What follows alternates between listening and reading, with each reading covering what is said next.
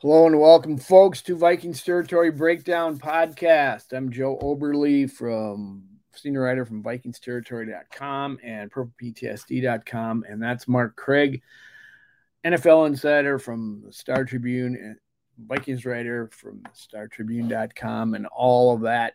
And we're here for another week of frivolity, agreement, disagreement, embattled verbiage, whatever you want to say, we're going to have at it. And there's no better topic to start when you're looking for topics in the summer on the Vikings than Kirk Cousins. Kirk Cousins, always the lightning rod. Sometimes it's bright and exciting and illuminating, or sometimes it comes with the heat of 1,000 hot suns. So Kirk Cousins, Mark, what do you think of that dude? Well, you sounded like you were half dead until you mentioned Kirk's name. I love Kirk. So Kirk was like paddles to your heart there. You sound like I was a little worried about you. It's bad health month. I need little Kirk to revive me. So there you go. What do you need to know about this? He plays quarterback, right? Let's see. Kirk is. We touched on it in the past, but we really didn't dive into it as far as they kind of ended conversations on an extension for Kirk to see what they're going to do. The Vikings are in the middle of this rebuild that they're doing, and they got to figure out if Kirk is the guy to go forward with. He's 35-year-old quarterback. He's done pretty well. We discussed him last week as far as some people ranking him and where Mark, you ranked him in near the top 10 of quarterbacks in the league. It's not the kind of thing you just want to throw away. 35 is not that old for a quarterback these days. And Kirk, as we know, has played on prove it years before in his contract. I got his contract here. We can call up the numbers in a bit, but I guess first of all, give me your impressions about where the Vikings are handling this right now, and what do you see going forward, and how it all play out. Will Kirk be back after this year, or will they find someone next year to take his place? I doubt it. Go ahead. What are your thoughts? I think the Vikings have handled it in a way for a team that was had their nose jammed up against the salary cap, and you got to field a team, and they had to say goodbye to a lot of, good players and guys who are at the end of their career, just not, up to their, no longer worth what they're paying them. So I think they handled it in a good way. It could pay off for them. It could jam them up because, what if they improve on that 13-win season? What if Kirk, being in the second year with O'Connell. The first year with O'Connell was pretty good for him. They didn't win a playoff game, but man, Kirk played the position, as we've talked about, I think, better than he's played it before. And now you got a second year in this system with a play caller, a coach that he's comfortable with. If he outplays, it's so crazy when you think about in these terms, but that's the way the NFL is financially. If he outplays where he's at or where he's been, then Kirk is. And I think we did rank. I usually have him at 10. Somehow when we do these rankings, I always end up with him tied or maybe a little bit ahead of Dak Prescott. Mm-hmm. So I got him. He is a top 10 quarterback. So is he the best quarterback? Heck no. He's at probably at number 10. But that's pretty good. And the Vikings, they don't have to look too far back in their history to realize what it was like not to have a quarterback that's in that realm, also in a guy who's not as durable as Kirk. So to me, it's Kirk could be in a position where, say, all of a sudden, someone's looking for him and they're a contender. They're looking for a quarterback. Kirk could have but the Vikings, I think if he plays well, which I think he will play well because Kirk is great at betting on himself or, in these situations. But I think he'll end up back here because at his stage of his career, and if they want him back, it's going to be a good team, a good fit for him. So I think the Vikings have handled it in a situation where, I think they will win out in the end, and I think Kirk also will win out because if if Kirk plays that well and they win, then he gets to stay here in a comfortable situation, and the Vikings are winning. So I think they handled it the way that they, that they needed to financially, but also in a good manner.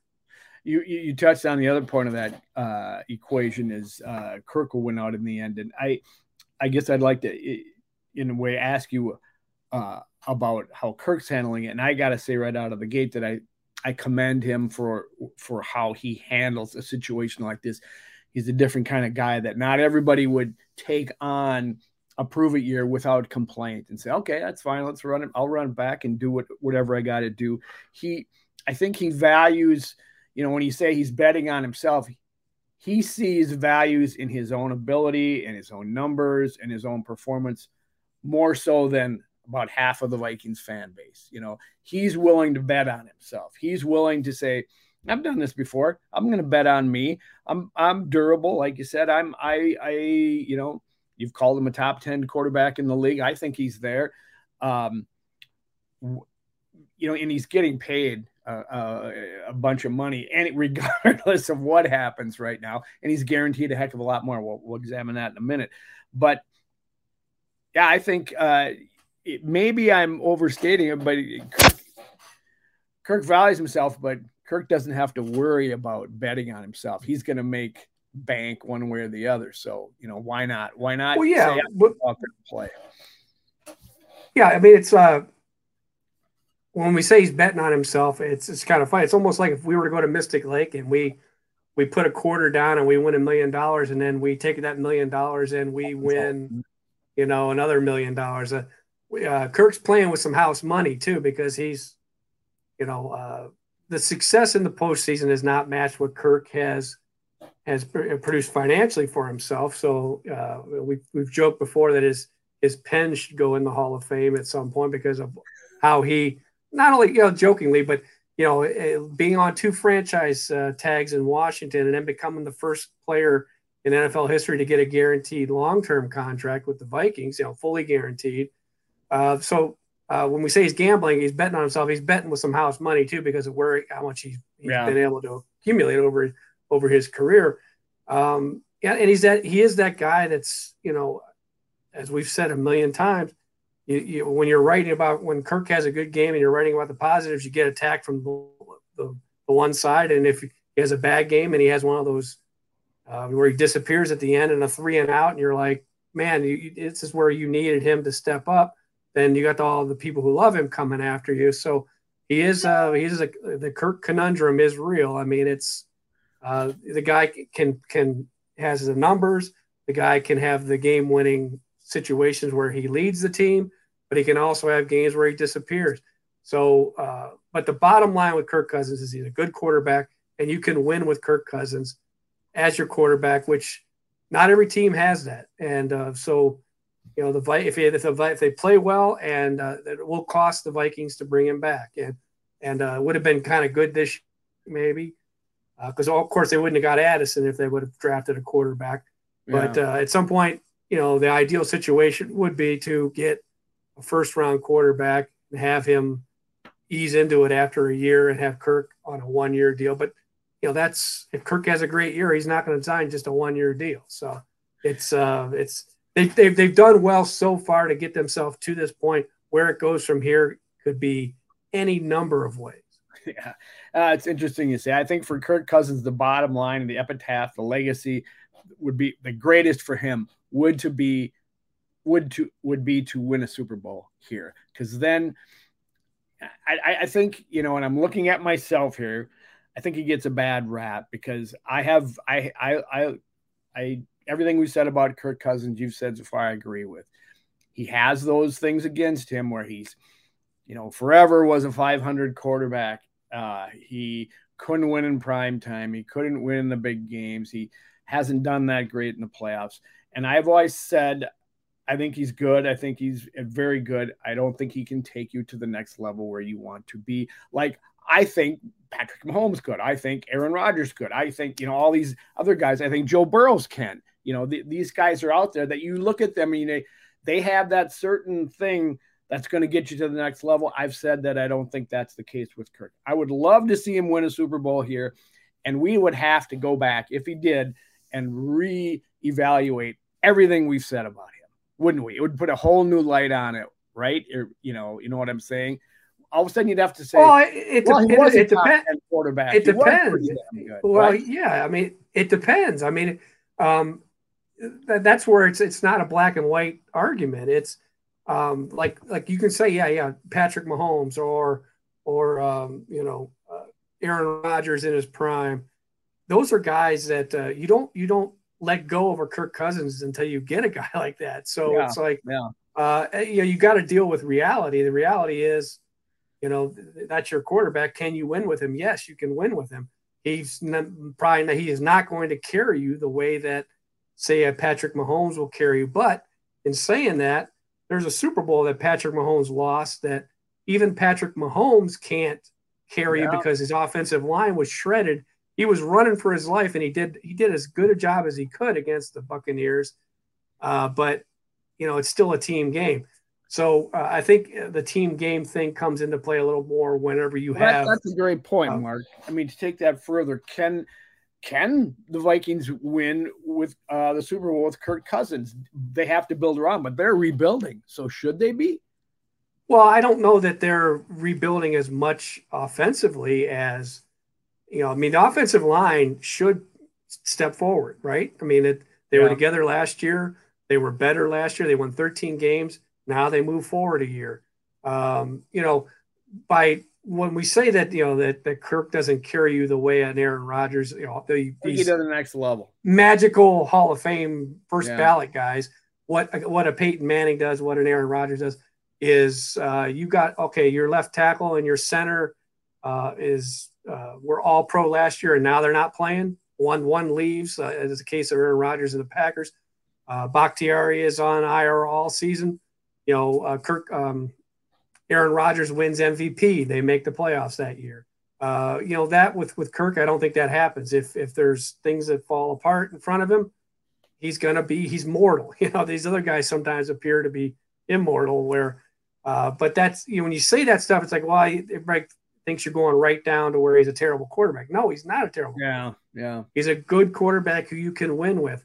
And I think, they've put together, getting Flores, as we'll talk about down the road here. But, that's a good step. That's a real good step. It would have been nice if they would have had, what gets lost in the glory of the Flores hiring is the fact that they hired Donatell last year.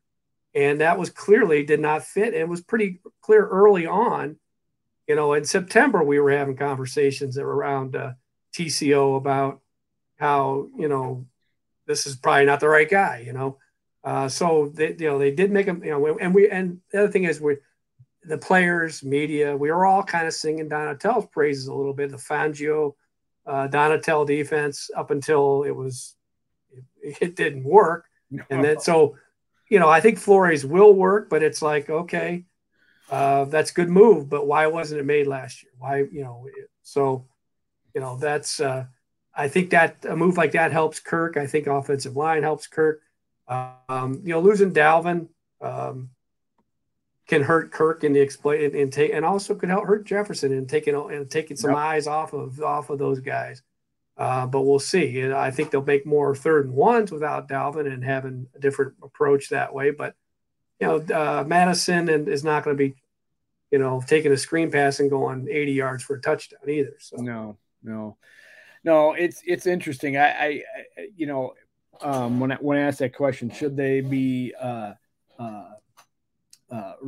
doing whatever they're doing, whatever you want to call it, rebuilding? They are rebuilding, especially if they trade Daniel Hunter. We know it's a rebuild, but should they be doing with Kirk? And it all comes down to, you're a Hall of Fame voter. You said put his pen in the Hall of Fame. Well, for Kirk, it all comes down to his money. And I went to overthecaphere.com to look at his contract. There was a story on Dustin Baker had a story this morning on our site that talking about one of these national writers says the Vikings are not, interested in bringing back Kirk next year. Probably reading some tea leaves or for whatever worth. But it's they're throwing something at the wall and hoping. Yes, and they are. But it's okay. We'll discuss it to a certain degree here. But I just want to say put it on the poo pile because you look at his contract. He's got, if they were to let him go now, or he would have been 48 million dead cap next year. If they let him go, it's going to be 28 million dead cap space. I mean, you're not going to do that. I mean, even if you do draft a quarterback next year that is your future, he's not going to play right out of the gate. You got to season him for a year, and you want to keep winning in the meantime. I mean, Kirk is guaranteed a lot of money, and that doesn't go away because you say, oh God, we don't want to sign him. I mean, I suppose you have to extend him and make that pain go down the road, but I don't see them even getting rid of him next year, no matter what they do in the draft. Well, I don't know. I mean, I have to look at it, but it's a voidable contract. It voids next year. It voids right after the franchise tag deadline, which he's not going to get the franchise tag anyways, because that would be a 52 or $53 million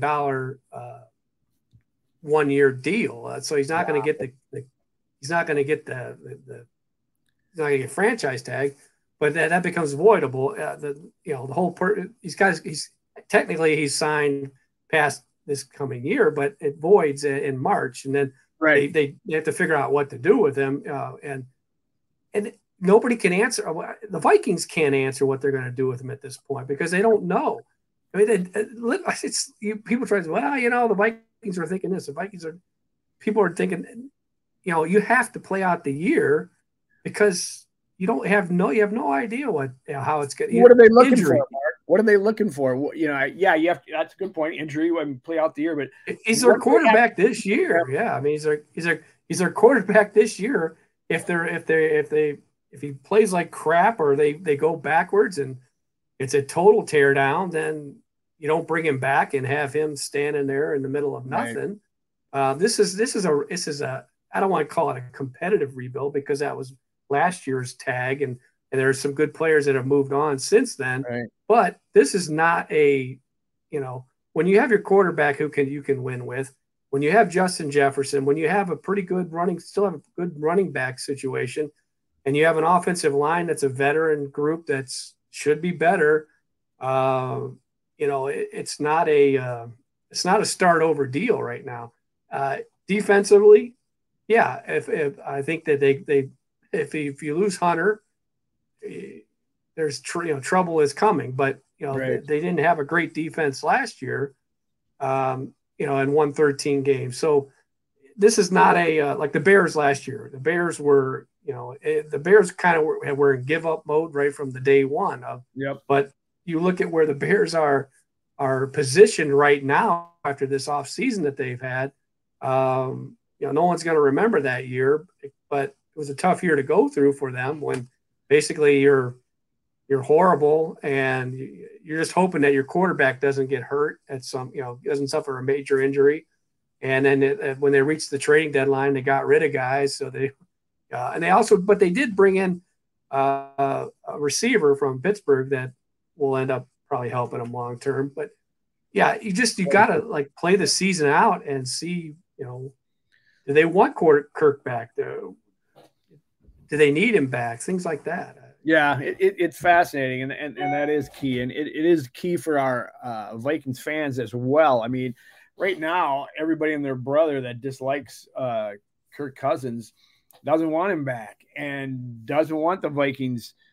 Well, that's not the right thing, but as the season goes on, we all probably think, okay, let's commit to the rebuild and let's go tank for whoever, and get rid of Kirk Cousins and get that new quarterback of the future and get a high draft pick. But dang well, as soon as season starts, the first game of the year, they're not going to be cheering for losses. They're going to be cheering for this team to win. No. And it's a no-win situation, or it's a conundrum. Oxymoron, whatever you want to call it. You want him to get a high draft choice, but I don't want to see him play bad football. I want to see him win. And Kirk's got a pretty goddamn nice situation around him on offense. But anyway, go ahead, Mark. You got something. I mean, I guess when we get to our age, we start to realize that, there's only so many falls in our history, in our lifetime, And whenever you boil that down to an NFL player, to me, when you tank, you're taking a year off Justin Jefferson's career, his prime. I mean, I don't know. I think you put together the best team you can, and you go from there. I mean, the quarterback situation. I know that they would have loved to have gotten that Richardson from Florida if he had fallen somewhere where they could trade up, but it didn't work out. But it's on their radar for sure. That what's the next step? What's the next step? But right now, you play the cards that you have, and financially. This is the best that they can do with where they're at. And also, at one point, Kirk was, for maybe 35 seconds or whatever, Kirk was the highest paid player in NFL history when he signed that. What now seems like not as much. It doesn't seem as breathtaking when it was, 3 years, 84 million or 86 million, whatever it was. Now he's more in line with where you would expect a quarterback like him to be paid. Interesting. Well, the bottom line for Kirk is, and I when I was referring to it earlier, is Kirk wins the Super Bowl to change his legacy. For some people, I don't know that it's ever going to make me happy. I proposed that to my son, who's only lukewarm on Kirk Cousins, and I said, "Yeah, what would you think if Kirk Cousins was the quarterback that finally won a Super Bowl here in Minnesota?" And he went, kind of turned up his face. Well, he wasn't going, So that says it all right there, Well, I mean, it's hard to picture. It's hard to imagine, right? I mean, because that's what his problem was, but we haven't seen, any kind of, there's no playoff run there. That's there. There's only, that Giants game changed that perception, at least for me, for that season. I mean, Kirk had a fantastic regular season. His numbers weren't as good. They won't be when you're looking at it, on paper 10 years from now. When he had the ball in his hand, he took risks. No greater or the best play in the league last year was Jefferson going up in Buffalo and getting that ball. A year earlier, Kirk doesn't even throw that ball. So no, you're right. Given a great player like Justin Jefferson more opportunities is going to result in more turnovers, which we saw Kirk have more turnovers, but it wasn't the same as some of the strip sacks and stuff like that, where we saw him kind of freeze and get stripped of the ball. That's still going to be a bugaboo for him, but in his defense, he's in the pocket and he's trying to extend a play that way, as opposed to a Patrick Mahomes run around and throw it left-handed, which Kirk can't do. Kirk can run down last year on that scramble to the right. Kirk is definitely more elusive and mobile than given credit for. But I wouldn't want him doing a ton of that. Because say what you want about him, but their best chance to win is whenever he's playing. There it is. That's the line right there. And, to think, Mark, we were wondering what we were going to talk about today. All you have to do is say Kirk Cousins and you can fill up more than a segment, right? Because none of us know anything of what's going to happen, but we love talking about it. On that note, we'll take a quick break, and we won't talk about Kirk in the next segment much, but no, we'll talk about something else. So come on back to Vikings Territory Breakdown and check it out. All right, folks, welcome back to Vikings Territory Breakdown podcast with Mark Craig from the Star Tribune. Mark, some guy on CBS Sports, where I used to write for, actually, threw out a story on every team's best offseason move, and the one he came up with the Vikings was not a player, but a coach. The hiring of Brian Flores as a defensive coordinator, and it's hard to argue with that choice. Flores was certainly, as we're going forward here. I mean, the defense was the Achilles heel on this team. Was more than Achilles heel. It was Achilles body on this team, and they needed to improve it. And as you mentioned earlier, the Donatel defense did not get the job done. We're thinking that Brian Flores is going to be a savior, but and hoping so. I want him to be a savior for a long time, but I know that's not going to happen. But anyway, Mark, do you agree with that assessment? That's probably the Vikings' best offseason move, or are there any others out there that are worth talking about? Wow. Your one comment is just like it's Minnesota Vikings fan in a nutshell. It's like, well, I know he's going to do a great job and we're going to win the Super Bowl, but then he's going to leave. Oh, what was us? Damn right, me and everybody else will take that. Our place kicker is gonna.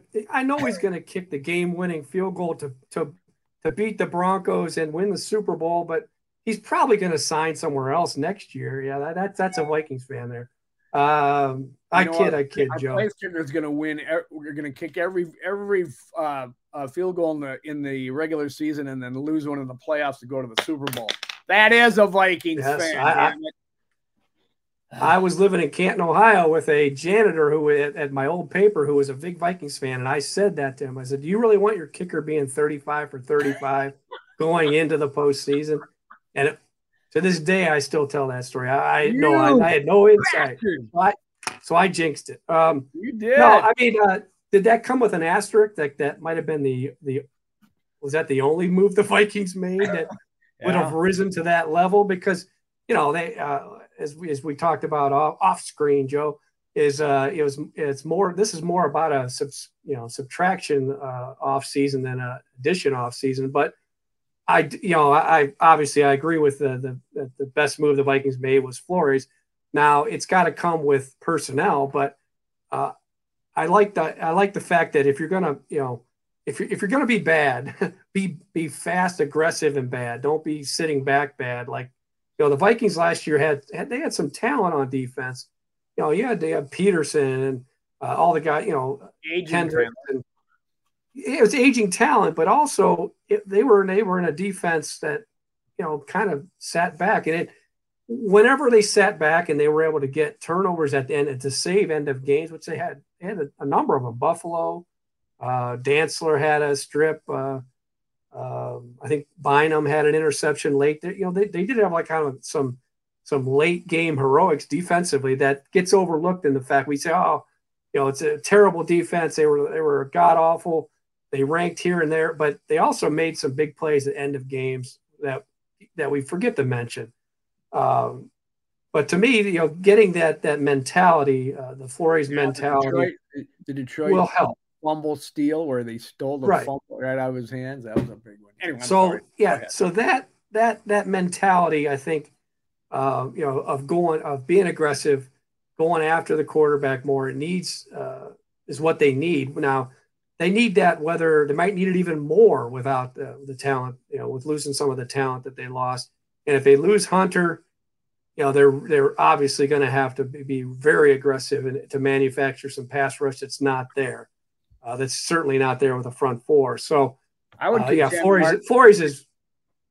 Go ahead.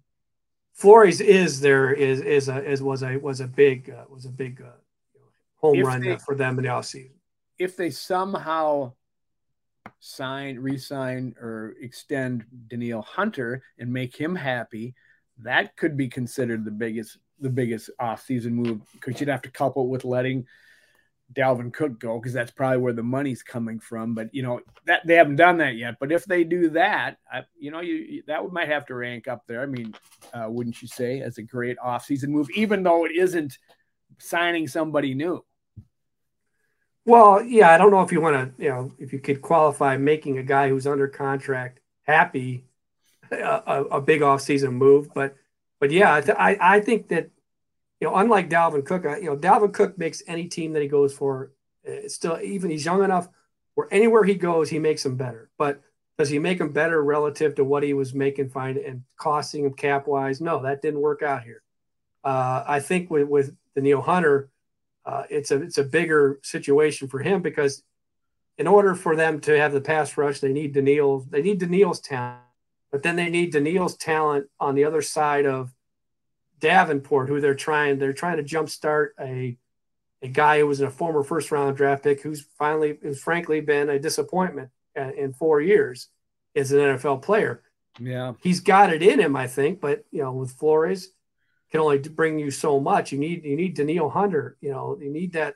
If the way that offenses are, if only one guy can threaten, and then they kind of slide the defense to wherever he's at, or the offensive protection to wherever that guy is. It's harder to do that whenever there's two of them. So right. They need Danielle for so many reasons, and I think. And I was talking to Jeff Diamond about this the other day, and Jeff, who's I have trouble remembering if I was one over par or 2 over par or 3 over par, but Jeff can figure out like cap numbers and all that stuff. And he was talking about a way we should have him on about how they can basically make Danielle happy, give him a bunch of money, and kind of keep his cap number the same, but it would require them believing in Danielle is Danielle a top pass rusher, elite type pass rusher for 3 years. If they believe that, then he feels they can get that done. And he's a lot smarter than I am. So I just feel like I look at this year and I feel like, they got to find a way to get Danielle, back on board.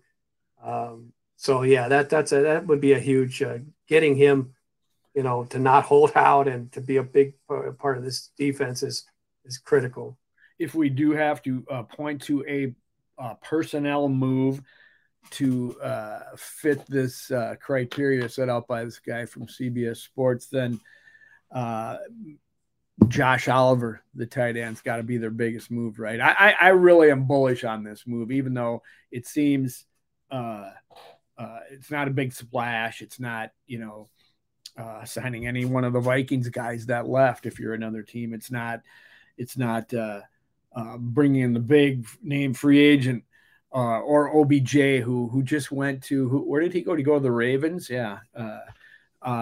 It's a big deal for this offense because I think it's a thing they're missing. They got the other tight end who's a great pass catcher. They got Justin Jefferson. They've got the rising KJ Osborne. They've got rookie and Addison that could be really huge for them.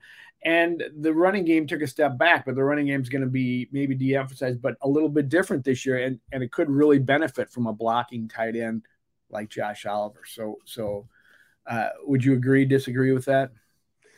Well, yeah, I mean, we've laughed or sort of poked fun at that their big signing on day one was a blocking tight end, but I think for what they're trying to achieve, and yeah, I think that's an acquisition could be looked back on and say, hey, here's what their numbers are in 3rd and short, 4th and short, goal line situations. And this guy, if it improves, this guy's going to be a big part of it.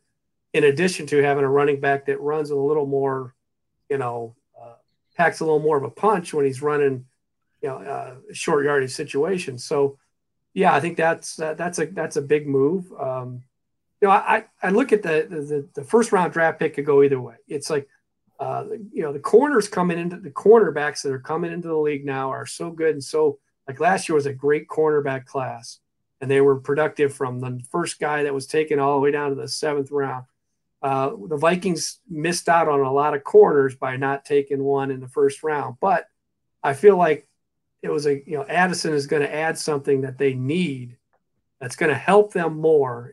This is risky saying this because the corners that they have there's like all of them are injury history, have injury problems in their history.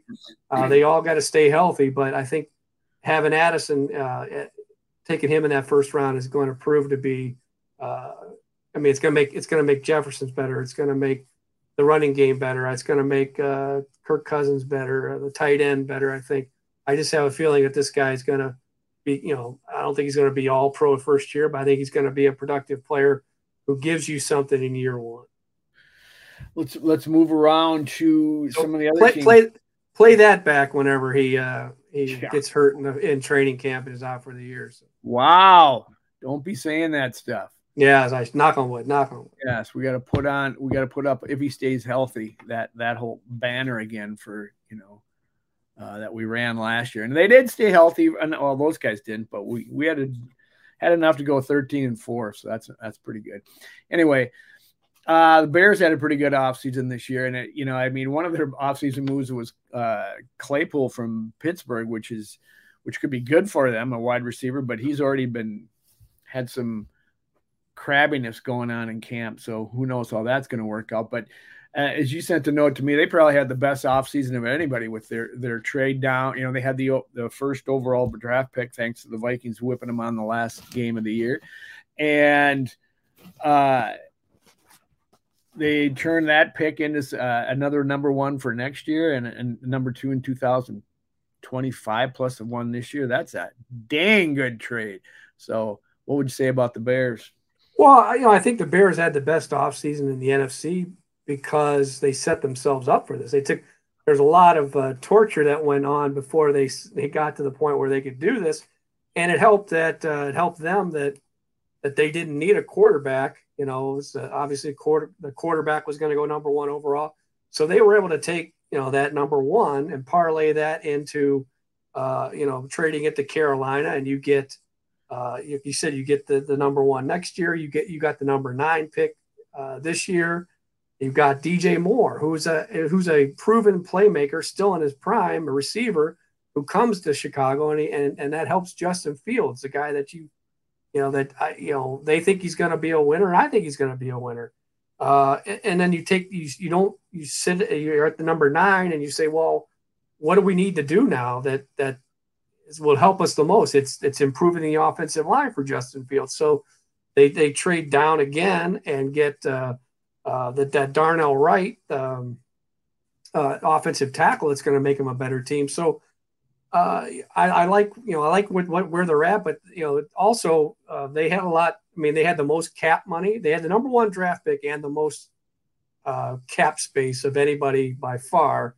So it certainly looks like they had the best offseason, but that's only because they were coming from the furthest down the rung, and they had the most capital to spend. So it's hard not to look at them. Sort of like when the Browns used to win the offseason every year, because the Browns were always horrible and had all the money and 2 draft picks and all. That now the Bears have to have made the right decisions, but it certainly looks like they had the best offseason.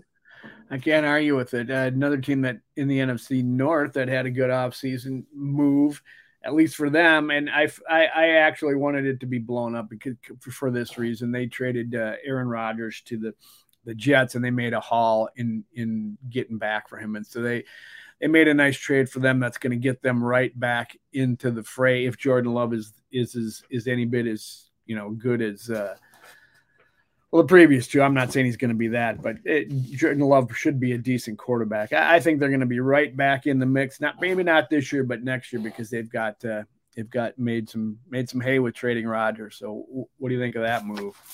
Well, I love the move. Just I might have liked it even if they had made the playoffs and Aaron Rodgers wasn't happy. And Aaron Rodgers is 40 years old, or he's going to be 40 years old here before the season, I believe.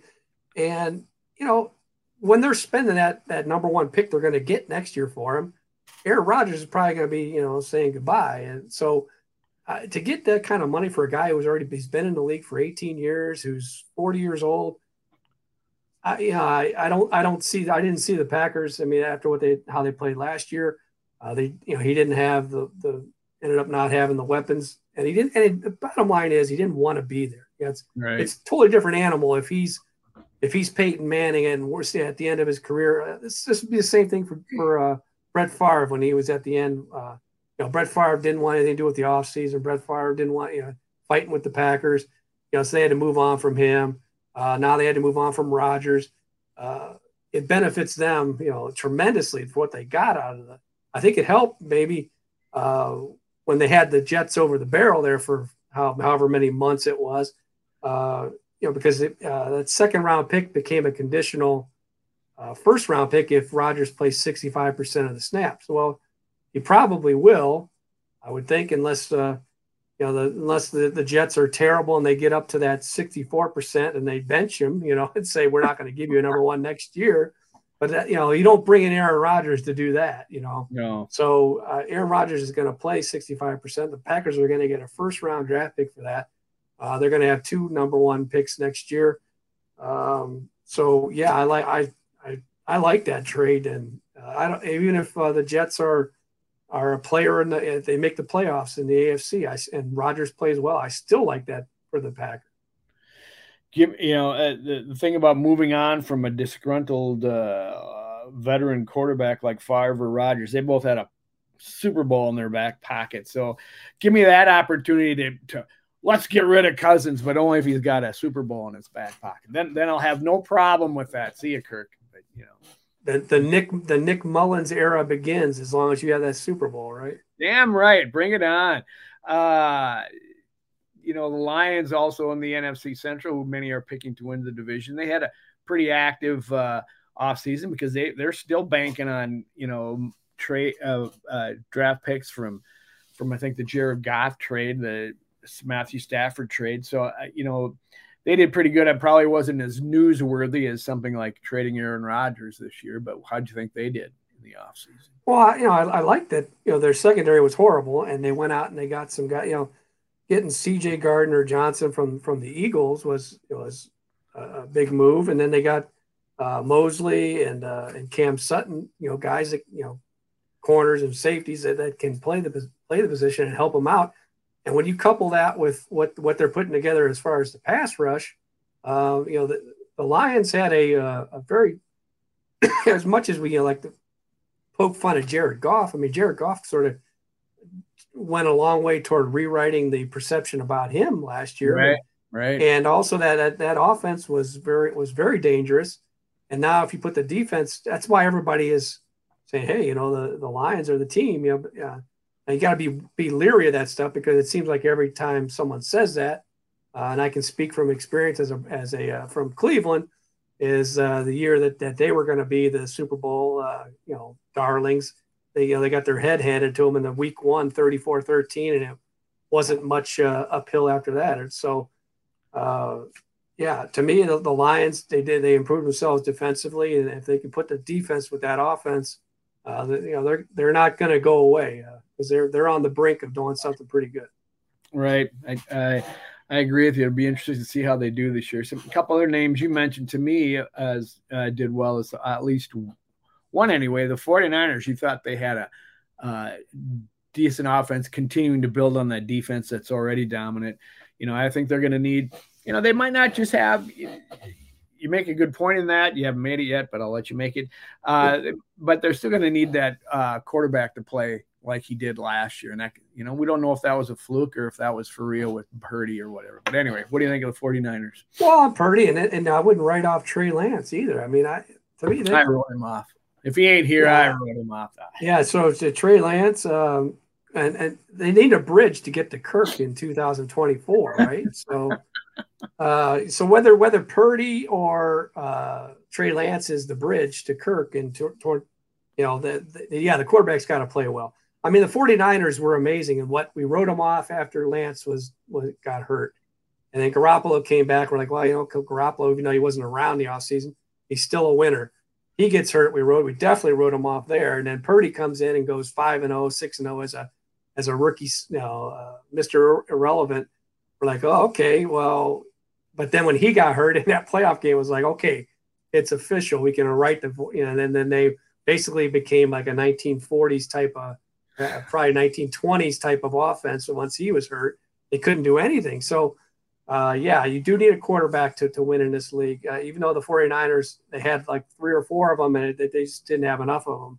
So, but here's a case where, okay, the Vikings are getting, Flores coming in as a defensive coordinator. We're excited about that.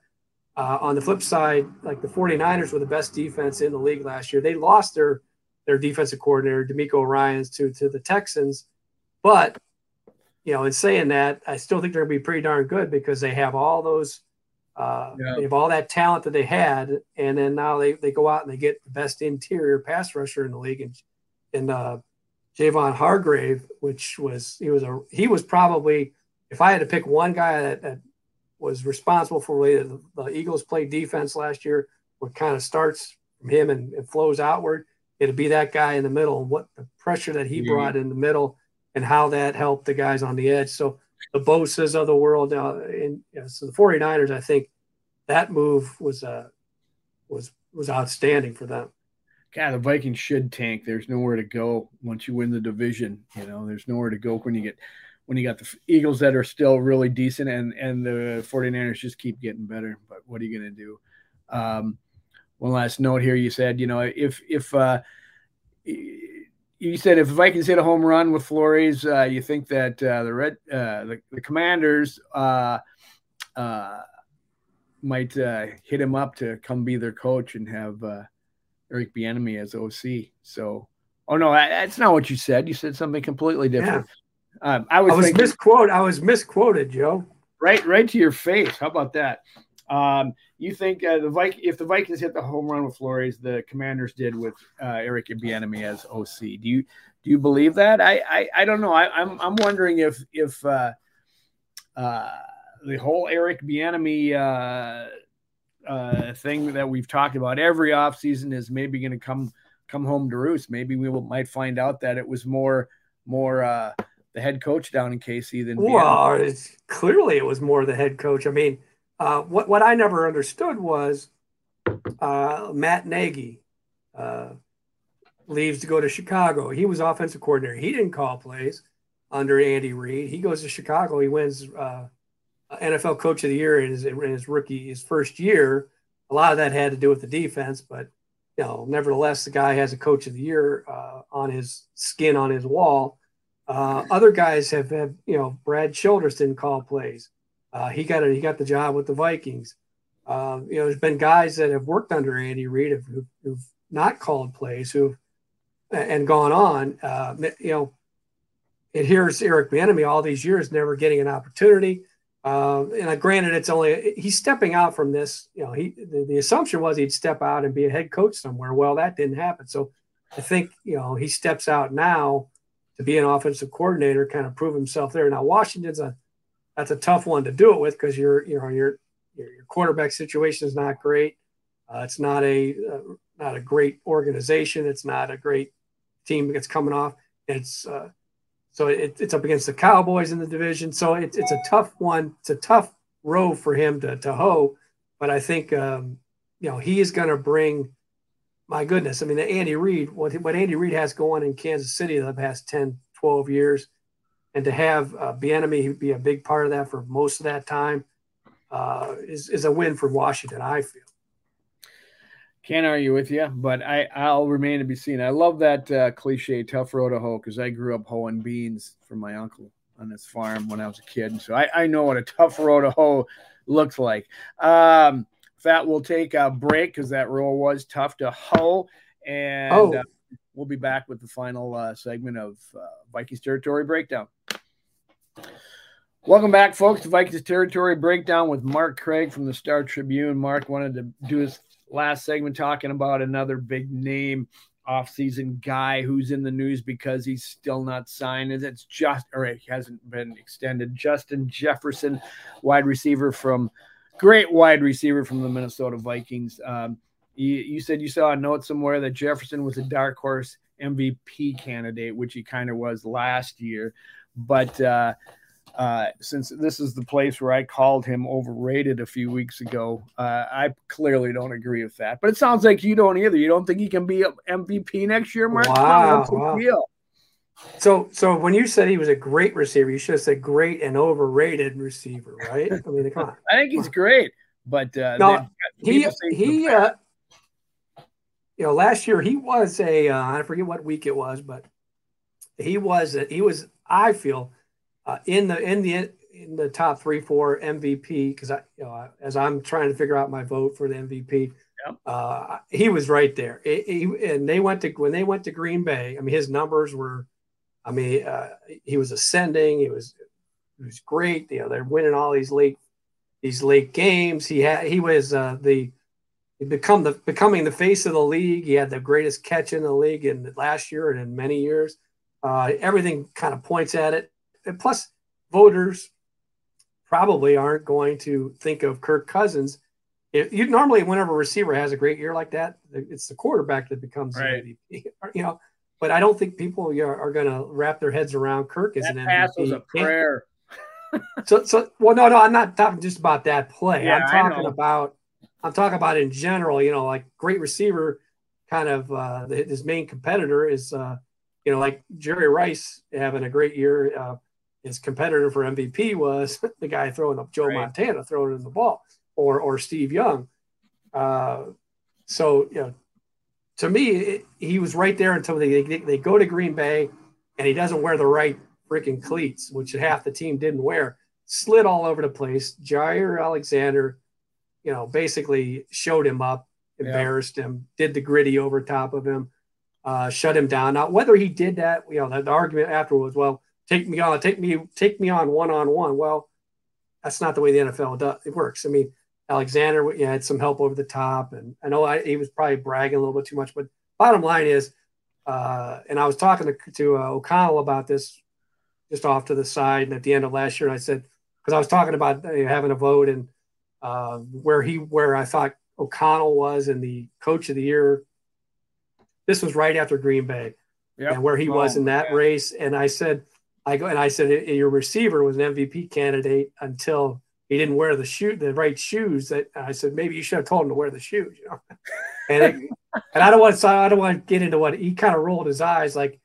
And Wes Phillips, in his defense, came out and publicly said that these players should have listened to the coaches and the trainers, the equipment guys, and all this stuff who had experience. And hell, Dennis Ryan quit and protest for crying out loud. That God, poor Dennis, I love you, but I'm escaping me. But yeah, Dennis Ryan they've only had 2 equipment managers in the history of the franchise. This guy's been with them since the mid 70s when he was 18, 19 years old, maybe even younger. He was telling them what to wear, and there were guys not wearing what they should have worn. And whenever he only had 1 catch, he got him, shown up by Alexander. They lost the game. He fell out. I mean, that was it for him as far as I was concerned. But I do feel like he could win MVP. But it'd have to be something like, I mean, he's gone from like 88 catches to 108 to 128. He's gone from 1,400, 1,600 to 1,800 receiving. I think in order for him to win MVP, these a lot of stars have to align. He'd have to have a 2,000-yard season. They would have to, to win, be a winning playoff team. And I think he's probably got to catch more touchdowns. His touchdown totals have ranged from that 7 to 10 range to 7, 8, and 10, I think it is. Mm-hmm. A lot of stuff being said about how he, his numbers were, he blew past Randy in catches and all this stuff. One number he didn't come close to sniffing with Randy in that rookie year was 18 touchdowns in a rookie season. So, wow. Randy still knew how to get to the end zone. Absolutely. So I'm not ready to put Randy on the poo-poo pile, even though this guy is great and everyone believes in him except for this one guy, Joe Oberle, keeps calling him overrated.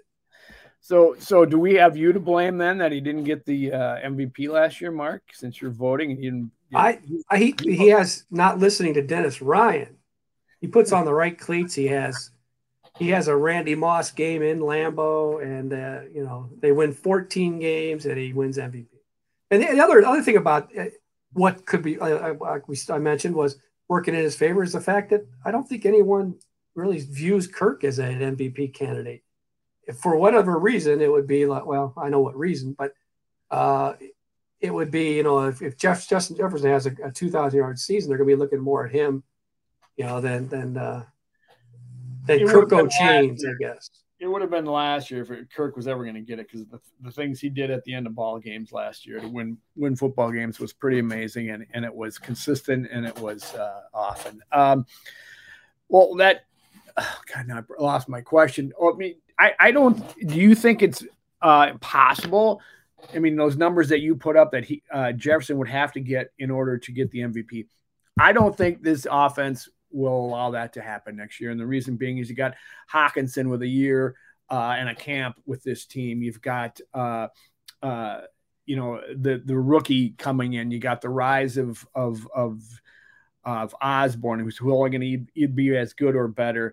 I think you're going to see the offense spread around more, and JJ, maybe from time to time will be a decoy because he's still going to get coverage if he's the best in the league. And, So I just don't see that that's why it's not possible for a receiver to get the MVP in the first place, because there's so many options for a receiver. If you just do one, if a person just gets obscene numbers and nobody else gets anything, and despite you're getting, he's catching all those catches and touchdowns in double coverage and even triple, then he's the guy. But I just don't see it happening. I think they'll spread it around even more than they did last year, and without Dalvin Cook in there.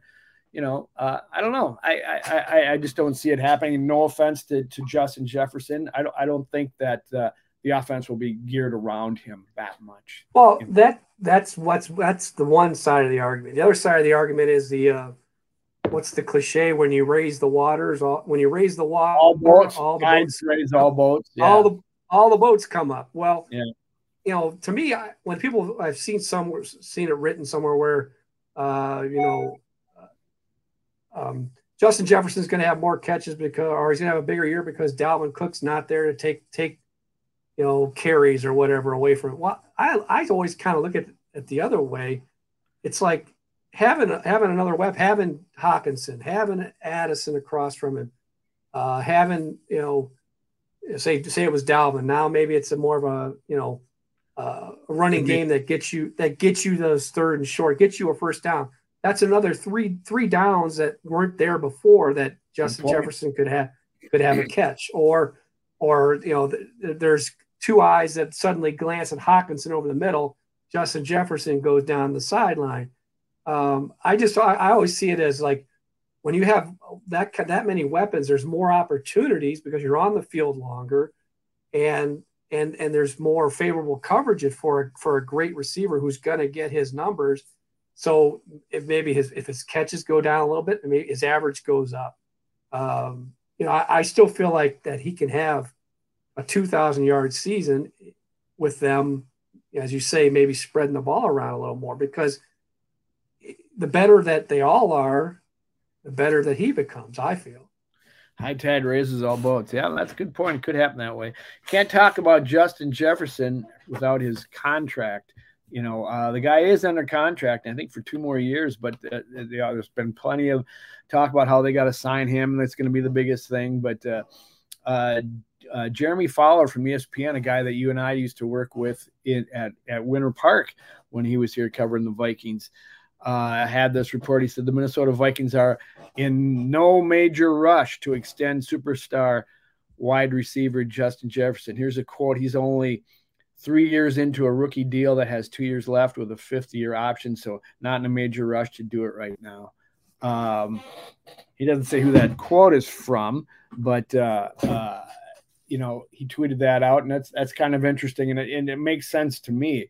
Is that gonna? Why has there been so much steam to re-sign him? Because I suppose, because he's done so well, you've got to then give him a raise. Well, the Vikings don't have that kind of cap space to do it. I don't know. This makes sense to me. Do you think it has any steam behind it? Well, I mean, I don't know if he's tipping his hand against himself or not, but he's said, and guys can always change their mind, but he did, unlike Danielle Hunter, he showed up for mandatory minicamp. That's a good sign for the Vikings. He said when interviewed at minicamp that he would not hold out, so that helps. Also, what they get fined per day, would add up for a guy that's not yet to his second contract. I think it depends on a lot on the player and what his approach is, and also the Vikings.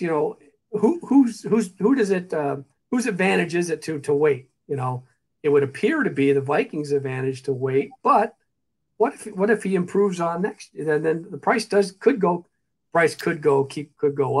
the price could go down. So, all we know right now is that they took the 5th-year option on him, obviously, and I think that's at like only like $19 million, I think, for his 5th year. Which here's a guy when he signs is going to be getting over $30 million a year.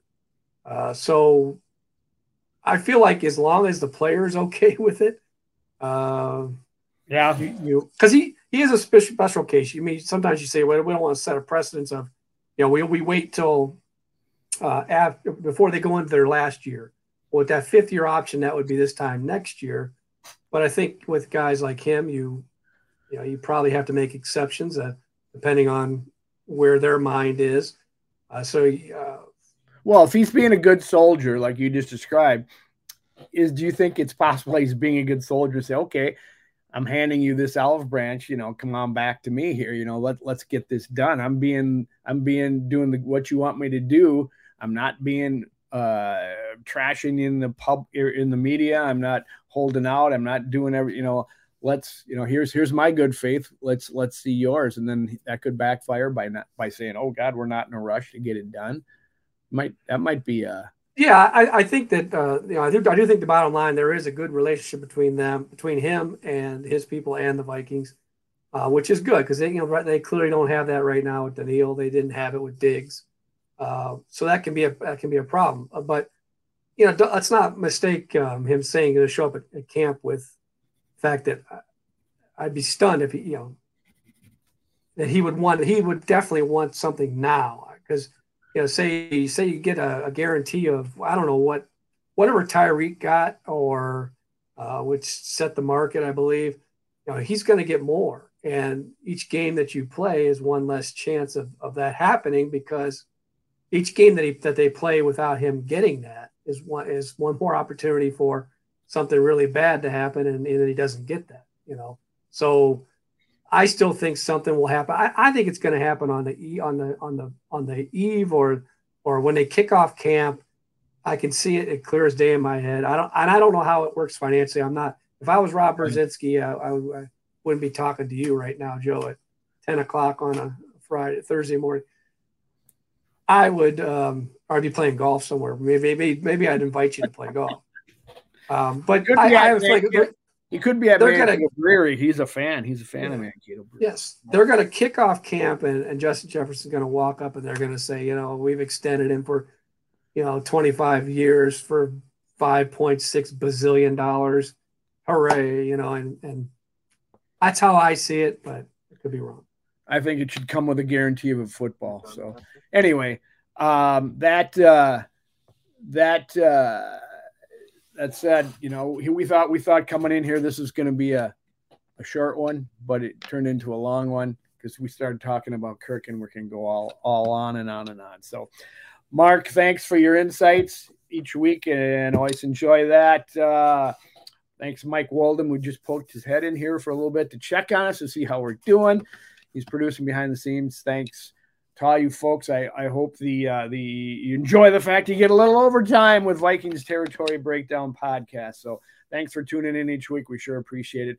And thanks to Joe Johnson for setting us up in the first place. So until next week, we'll see you then. Skol. Skol.